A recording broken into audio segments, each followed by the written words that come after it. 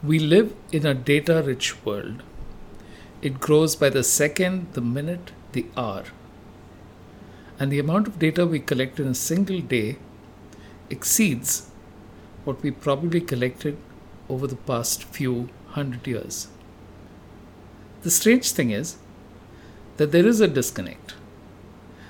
The data disconnect.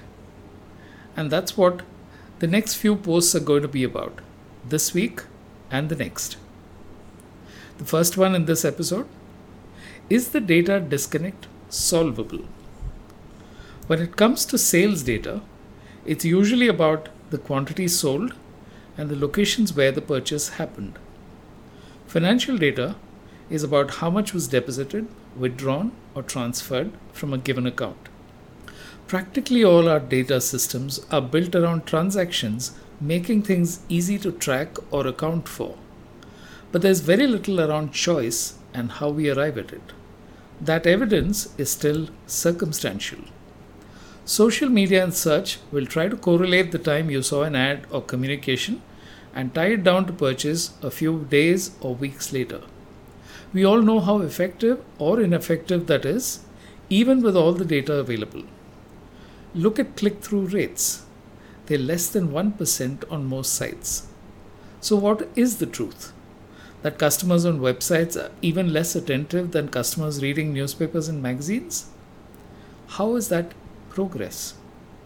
There was no way of measuring responses earlier except from the call to action, phone calls or form fills. Even with the so-called intent marketing, profiling and data gathering, we're discovering fresh knots in customer equations. And that brings us to the next post. The data disconnect around purchase patterns. Discounts work. That's established.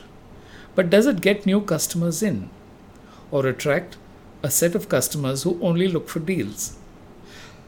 We've had a billion-dollar company grow spectacularly and then flame out in a matter of years. Groupon built its entire business around discounts. It seemed like the ultimate tastemaker. A company that would attract new consumers to try out multiple products and services. At least, that was the assumption. The reality was a bit off. The best deals built a flood of traffic, but not long-term business revenue. Everything was tracked. The number of deals redeemed, the new business generated, definite purchase patterns, but not with long-term leverage. The traffic to the site was unbelievable. It still is. Over 18 million visitors a year. Groupon has become a place where permanent clearance sales happen. Brands that may have miscalculated potential sales. Huge segment, but not necessarily the one that keeps up a steady flow for the future. There's no shortage of data. But does it show how the discount market should be grown and managed? The share price of Groupon has plunged from over $400 in 2011 to $21 per share now. Got your answer? On to the final post in this episode, the data disconnect between stats and coaching. How did database coaching improve the performance of baseball players? Most statistical models for sport rely on past records, age, comparable players from the past to project potential. But a few players were beating projections, and by rates that made it look almost suspicious. What they had in common were coaches who relied on technology.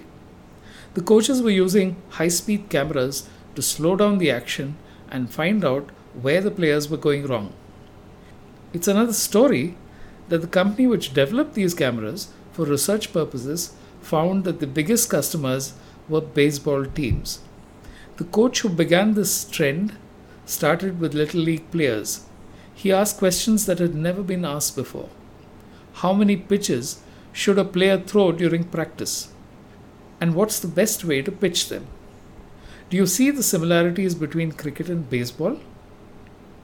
We have detailed statistics on matches played, boundaries hit, no balls bowled, and so on, but nothing to show a player precisely what he should be doing to improve his bowling action, or how a batsman could change one critical aspect and improve his strike rate dramatically.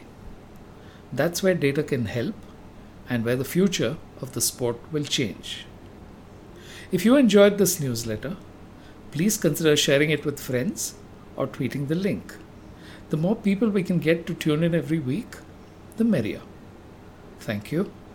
Until next week, then.